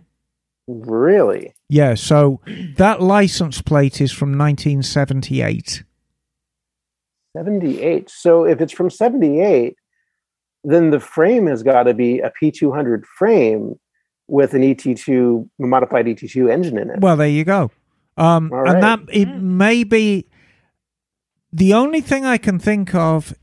I can't imagine. It's not a one-off frame. It's not a completely built frame because it would carry a Q registration. Right. So, but it carries a see, legitimate registration from 1978. Yeah, but I can see where the vintage Vespa frame was that they made this out of, but there's not much of it left. All right. Well, I think we got to move on from this. It's beautiful. And what's that called again? If people want to look it up, is it psychedelic? What's it? The bike's name is Psychodelic. Psycho-Delic. PSYCHODELIC. Psychedelic scooter. Yeah, interesting. The photo that's included was from a website called scooterlab.uk, which I've been to before. Maybe it can be found on there somewhere. Cool. But the whole scooter chopper genre is worth exploring. I mean, it's one of those things you delve into, like the Bosuzuko vans, which I am so fond of. Yeah. Once you get into them, you're like, oh my God. The Bosuzuko scooters too. Yeah. All right, Emma, your turn. Catching up on the emails. We are catching up on the emails. This is from Adrian Waters. Hey, Adrian. Wonder if he's any relation to Philippe. Might be. Maybe. Who knows? Thanks for your fantastic podcasts, which I thanks. religiously listen to each week. This is just a quick email for Emma. If somebody is religiously listening, does that mean they're sitting in a pew or kneeling? I believe so. Okay, just checking. Yes. Thank you. Mm-hmm. This is a quick email for Emma to possibly add, if possible, to her already comprehensive knowledge. Oh. I grew up in South Africa, but like her, was also born in 1962. Love and own a Triumph and a Harley, and have lived abroad, in my case Australia, for 3 decades. Just wanted to mention that after the war, my dad and his mates bought decommissioned WLA Harley 1012s. Oh, those are the big boys. Yeah. And very interesting story about the 1012s. The WLA was the side valve 750, but the 1012s were the big boy. I think they were 1200cc, but they were designed specifically for sidecar use in the more rugged areas where you needed the torque to pull them through. Anyway, I'll carry on. Oh, no, here we go. These were the 1200cc variants, not the 750, as prolific elsewhere. I've attached a link that elaborates on this little bit of trivia, and he has done, which is samilitaryhistory.org, volume 101 EM. Oh, cool. At my age, I can still recall riding as preschool kids in a sidecar with my brother on the beach with my late dad and mum on one of these legendary bikes. My dad used to counter-skid, steer and lift the sidecar, much to the delight of young kids. Oh, I can only imagine how much fun that would be. I can also recall my mum telling a story about having to sit side saddle to accommodate her dress. And one day, when she tried wearing trousers, they started smouldering from the exhaust. Ha-ha! Keep up the great work with the podcast. And finally, my current bikes are Harley Breakout 114, Triumph Street Triple 765S, and a Honda CRF 300. That's a good mix. You just need a scooter, and you have the perfect collection. If any of the misfits ever manage to visit Victoria or Australia, and I recommend you all do. I mean, I've been to Victoria, and Australia's an amazing place I can't go there. because I'm afraid I won't want to come home. you can't go there because they've got these things called dunny spiders. Yeah. And a dunny, Everything's trying to kill you. no, and a dunny spider is a big black stripedy back bastard that lives under the toilet seat, and he's about the size of your fist. And when you sit down to go poopy, he bites you in the bum. I will tell you number one reason why I do want to go there for real. Is What's my favorite food? kangaroo meat. No. Ice cream? Hamburgers. Oh, lobster. They got a mean lobster game there, man. Oh, they don't mess around with lobsters in Australia. I think was it the Australians or the Hawaiians who did the tomahawk steak thing? I don't know. All I know is they got some mean lobsters there. Yeah, well, I want to eat them anyway. up. Yum, yum. No, Australia's an amazing country. Well, thank you very much. Well, no, I'm not done yet. Oh, So, ever managed to visit Victoria, Australia, you would be welcome to stay and enjoy Australian hospitality, of which there is a great deal, and obviously make use of my bikes. There's fantastic road and off-road riding on my doorstep. I actually live directly on the start of the Great Ocean Road. Adrian, a lovely email. Thank you, Adrian. that to me sounds like the Pacific Coast Highway. Yeah, that there we're are on. there are two. Should we offer an exchange deal? Yes, there are two Yeah. problems with Australia. Besides the spider that bites your ass? No, I think that's not necessarily a problem. The big thing about Australia is it's so bloody far away from everywhere. I mean, you are going to be on a plane, and by the time Qantas or KLM or whoever you fly with are done with you, you will get off that plane looking like a piece of beef jerky. Yeah, but it's hard to time travel to the future. Right. Yeah. And the second thing, which is also a distance thing, you can get on a motorcycle or drive a car. And I visited Australia many, many years ago, and I was lucky enough that I borrowed a friend's Holden Torana, which is quite a quick car, and drove for miles, 8-9 hours, didn't see another car. You just drive everywhere. You're driving, and you look at the map and you've gone nowhere. Well, if It's big. if I go there, Yes. I've heard that there's a bus you can take. It's called Priscilla. Oh, Queen of the Desert. Yes, and that's the ride I want to take. Nice night for it. All right. I think we got time for one more round of emails. Oh, very. Right. Oh, I haven't got another one. Yeah. Have I? Yeah. Oh, yes, I do. Yeah, you do. Yes, I do. Okay. I found the hidden but one. it's my turn. Yes, it is your turn. Hey, this one's from Dean. He says, Dino. just listened to your conversation about brakes, and I had a quick note about Buell's unorthodox front brake setup. Yes. They called the inside-out disc Yes. setup ZTL for zero torque load. Yes. The idea is that since the braking torque is applied directly to the rim, the spokes don't need to hold up to torque and can be made lighter. Yes.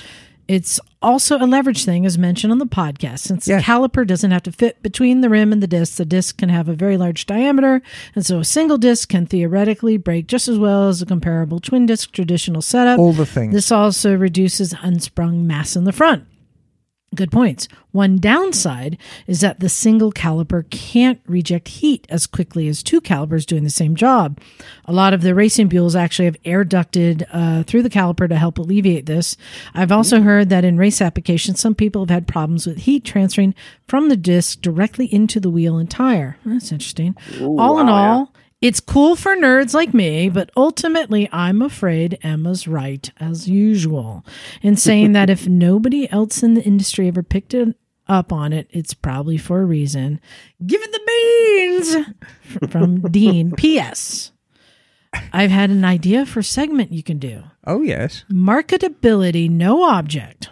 What's a motorcycle that an existing manufacturer could make, perhaps even with an existing engine or fitting into an existing product line, that would fit the brand ethos and just be as cool as hell? For example, I can imagine Kawasaki putting the Concourse engine into the Vulcan S and calling it the Vulcan R or something like that. Or Honda can make a new 6-cylinder CBX. So, Oh God! And there's such. but you know what? You've talked Goldwing about. engine into a CBX. Well, you've even talked about putting like well, I guess they're doing the Rebel 500 engine Yes. into a medium-sized like adventure bike, kind of like, you know, My ideal or the versus off-road bike, my ideal off-road bike would be to take the CRF Rally Raid, which is 230, 250, 250 250. underpowered. Pull the engine out and put a Rebel 500 engine in it. Yeah. And that to me would be the perfect bike because it's a good size engine. It's got plenty of mid-range power. It's not massive, but it'll be agile and narrow. You've talked about that, and I would like to put the Versus 650 engine into a KLR. But you know, the European manufacturers have so much history to draw on. Can you imagine a Triumph, what they could do, you know, by amalgamating engines in it? Yeah. You know, just something really traditional like a Bonneville, but with this, like a giant 1050 fuel injected, you know, well, actually a 1200 Explorer engine. Yeah. Wouldn't that be cool? Yeah. Well, Bagel, how about in your world? Does anything like that exist? Is there any? Well, I mean, I still want to put a zero powertrain into a. There it Heinkel. is. Zero powered. Yeah. Into an HE 111. perfect. There you go. I think we answered them. All right, Bagel, your turn. All right. I have an email from John Webb. Hey, John. John was here. Remember? Was he? I believe. Yeah, that's the John who came to visit. Oh, cool. All right. Well, John. Or I John met writes, him. Or I met him somewhere. I think he's been here. I Okay. know I've met John. Okay.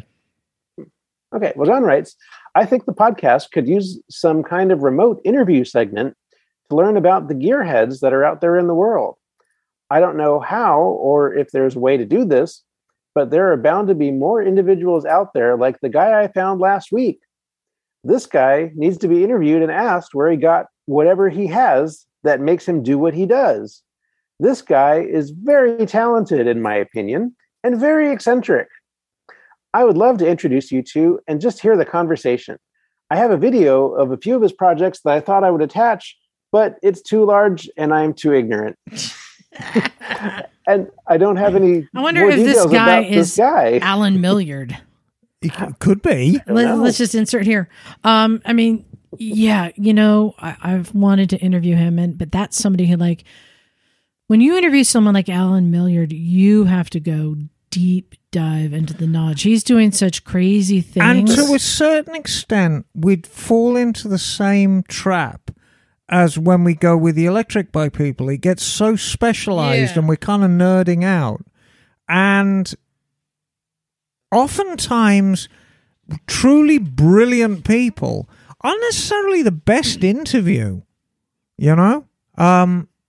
Depends, yeah. Yeah, it depends on the person, but I would. But yeah, it is But, true. I mean, but hey, if this guy's eccentric, maybe it would be a good interview. but you know what? I'm sure he would. It's not a bad idea. We'll go Yeah. visit some shops and interview people in their shops and kind of deep dive into like their tools and their techniques. Right. Because it sounds like that's what John's kind of meaning to, Well, you know, to go after, is because there are all kinds of people who tinker in their garage and do some amazing stuff, but we never hear about, because they're just tinkering in their and I garage. tell you what, the majority of true eccentrics are never happier than when they're in their own environment. So if we were to pluck them out and extract them and bring them here to the workshop, they wouldn't be anywhere near as comfortable as if we were in their environment. Right. But that's why John is saying to do remote interview segments, like maybe over Zoom. But you know what? If somebody wants to set up a camera in their shop where we can talk to them in their own shop, maybe. You know what I've been wanting to do? I watch these YouTube videos that are car mechanics. Oh, yeah. It's called Customer Says. Yes. Have you seen these? Customer says they hear a noise, and then they jack the car up and the the leaves, like the springs are like rusted and not attached to anything, or you could tell they drove through concrete and everything's encased in concrete and like trouble steering concrete, customer says, there's, or like customer says, it sounds like a fart. There's all these crazy videos, but I'd like to get the motorcycle mechanics stories on that. Yeah, that would be Ooh. fun. Yeah. Yeah, it would be fun. All right. All right, we got time for one more. You got it, Emma? Yes, this is from George. Hey, George. He goes, "Hey, gang, I just found the podcast and I love it." Well, that's a good start. "Everyone there is really knowledgeable yet funny. That really keeps the show interesting. I recently got my first motorcycle, and yes, it's a project. It is a 1967 BSA Lightning that I picked up in the beginning of March from the second owner, who got it on March 15th, 1969. The owner was in the process of rebuilding and had a stroke, so his riding days were finished." Oh, that is a shame. "I've been wanting a project to do with my father, as we are both getting a little older and wanted to spend more time with him." Well, that's lovely. "If you guys and gals can give me any pointers, I'd appreciate it. I've included a photo of what I've started with. Anyway, I love the show and keep up the good work. Sincerely, your newest listener, George Widmer the Fourth." When was the email dated? Until we didn't respond. Oh, March 23. Oh, Liza. I'm so sorry. Oh, I'm so God. sorry. George, I apologize.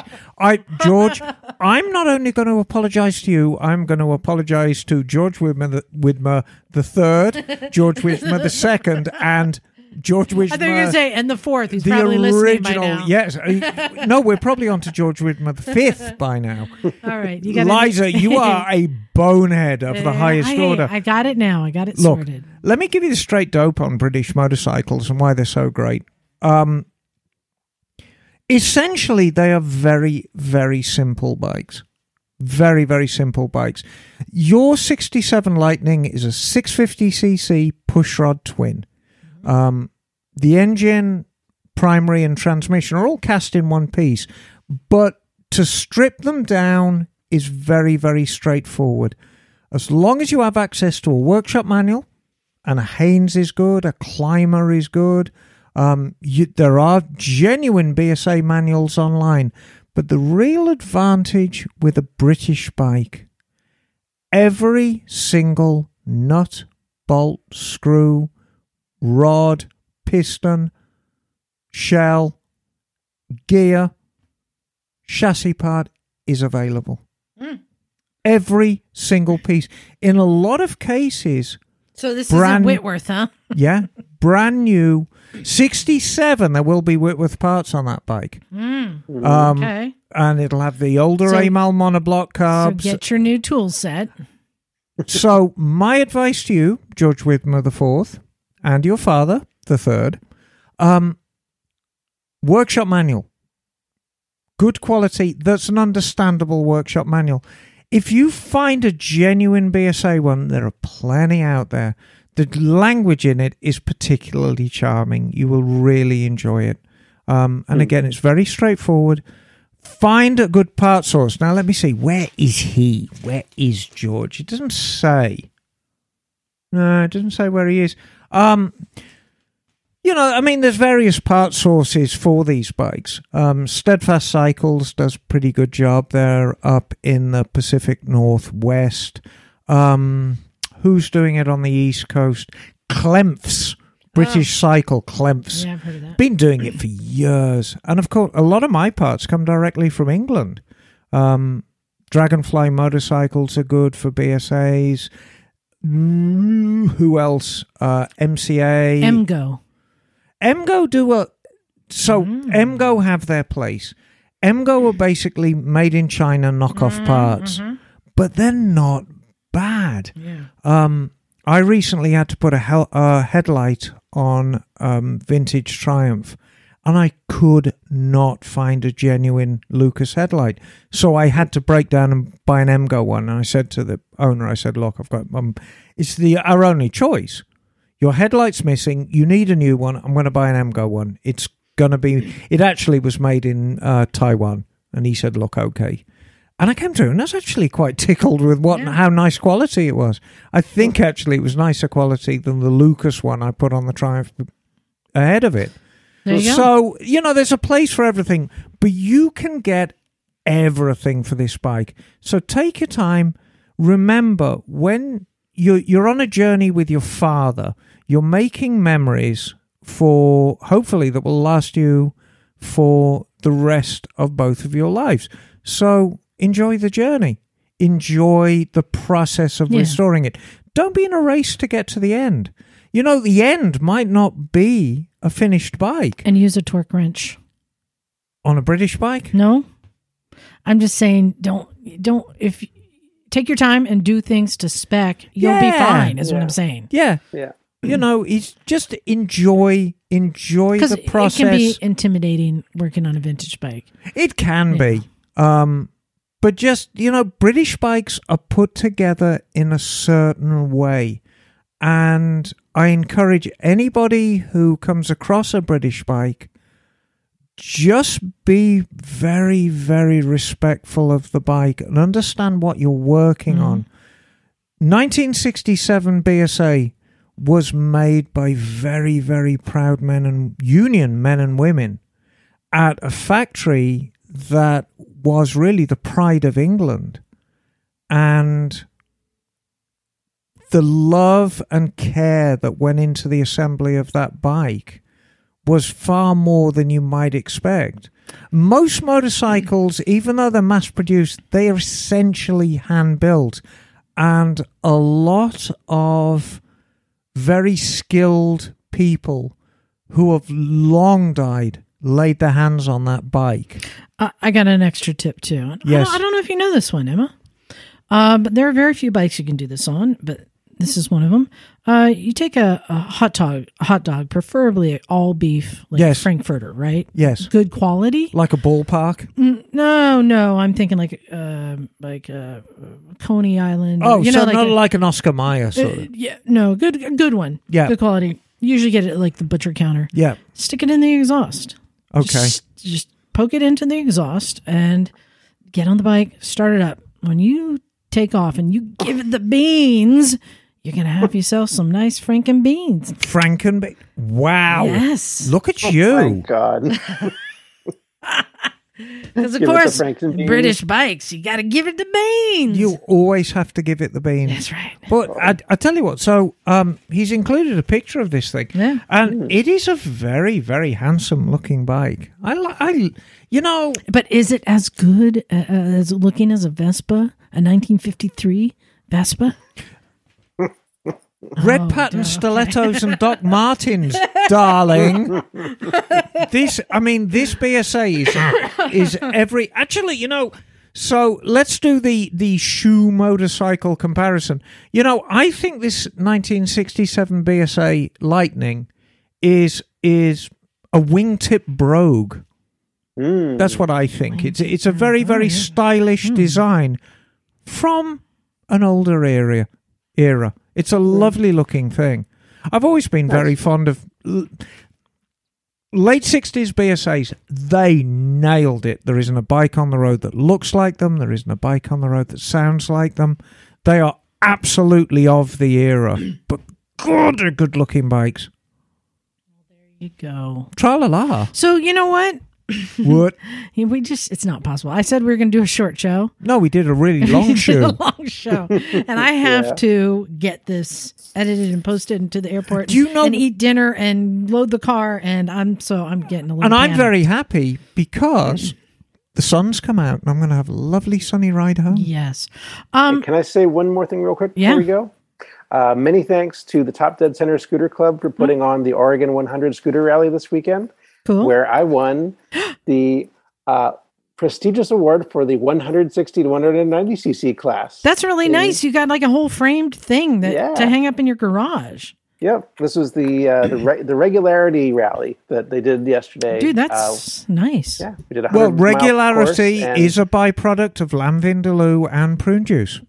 Yes, we had lots of it. And oatmeal. It was a good time. A little wet, but fun. Well, that's awesome. And big thanks in advance to Emma, who's going to be opening the garage for me next week. I am indeed. Though I am also going to be getting in. I'm going to be exhausted when I get here next week. But you are going to do the show, aren't you? Oh, I'm getting back home in the morning. I'm flying cross country with a connecting flight and still landing in the morning. Wow. I'm leaving very early. Oh, God. I'm leaving at like 3 a.m. our time. Oof. Yeah. Right. Yeah. First plane out. What time? Yeah. What time can we expect you at the garage? I don't know, by lunchtime, I think. Yeah, I Around would have then. thought. But my recommendation is go straight to bed and have a nap. We'll see. We'll see. So, yeah. Hey, hopefully, if you're coming to Americade, come and find me. Or throw rotten eggs at her because will she enjoys that kind of therapy. Most likely be wearing something that resembles Evil Knievel, unless it's too hot. You're not going to Good wear chance. Good I chance. think you should wear a blue velvet smoking jacket. no, I really do. Hey, and had some more t-shirt orders this week. Keep them coming. You go to motorcyclesandmisfits.com. You find Yes. pictures of us, Yes. links to stuff, but Yes. also you can shop in our store and get the new Evil Knievel silhouette All the shirt. things. Yes, exactly. Righty-o. Again, congratulations to Micah and Charlie. Oh, Our it kids was- are growing up. Kids were growing up. Congratulations. Kids are growing up, I know. All right, so yeah, gonna get Barricade nailed, and then my sights are set on Vintage Days. Your sights are set on them the Alpine and Adventure. hopefully Bagels sights are set on something. One day Hopefully we'll be owning there a Vintage proper Days. motorbike.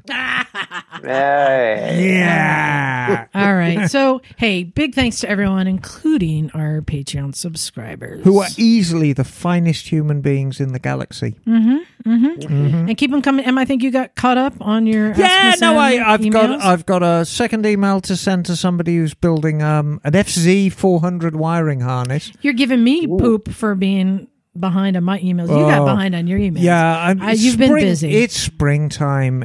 I'm just slammed at work, Yeah. but I always try and find time for the Patreon people. And not just that, you actually take time to be thorough in your Well, emails. you know, So it's that's I you- appreciate. If you send an inquiry to Ask Miss Emma, you're not going to get a yes or no answer.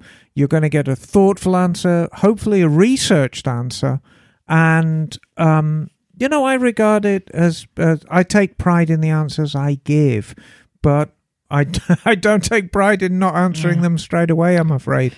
And then I got one last request. Yeah. And this is an old nugget I'm bringing back. Hey, if you haven't yet, please give us a review on iTunes or Google or wherever you listen, where you're able to leave a review. I appreciate it. It helps other people find us.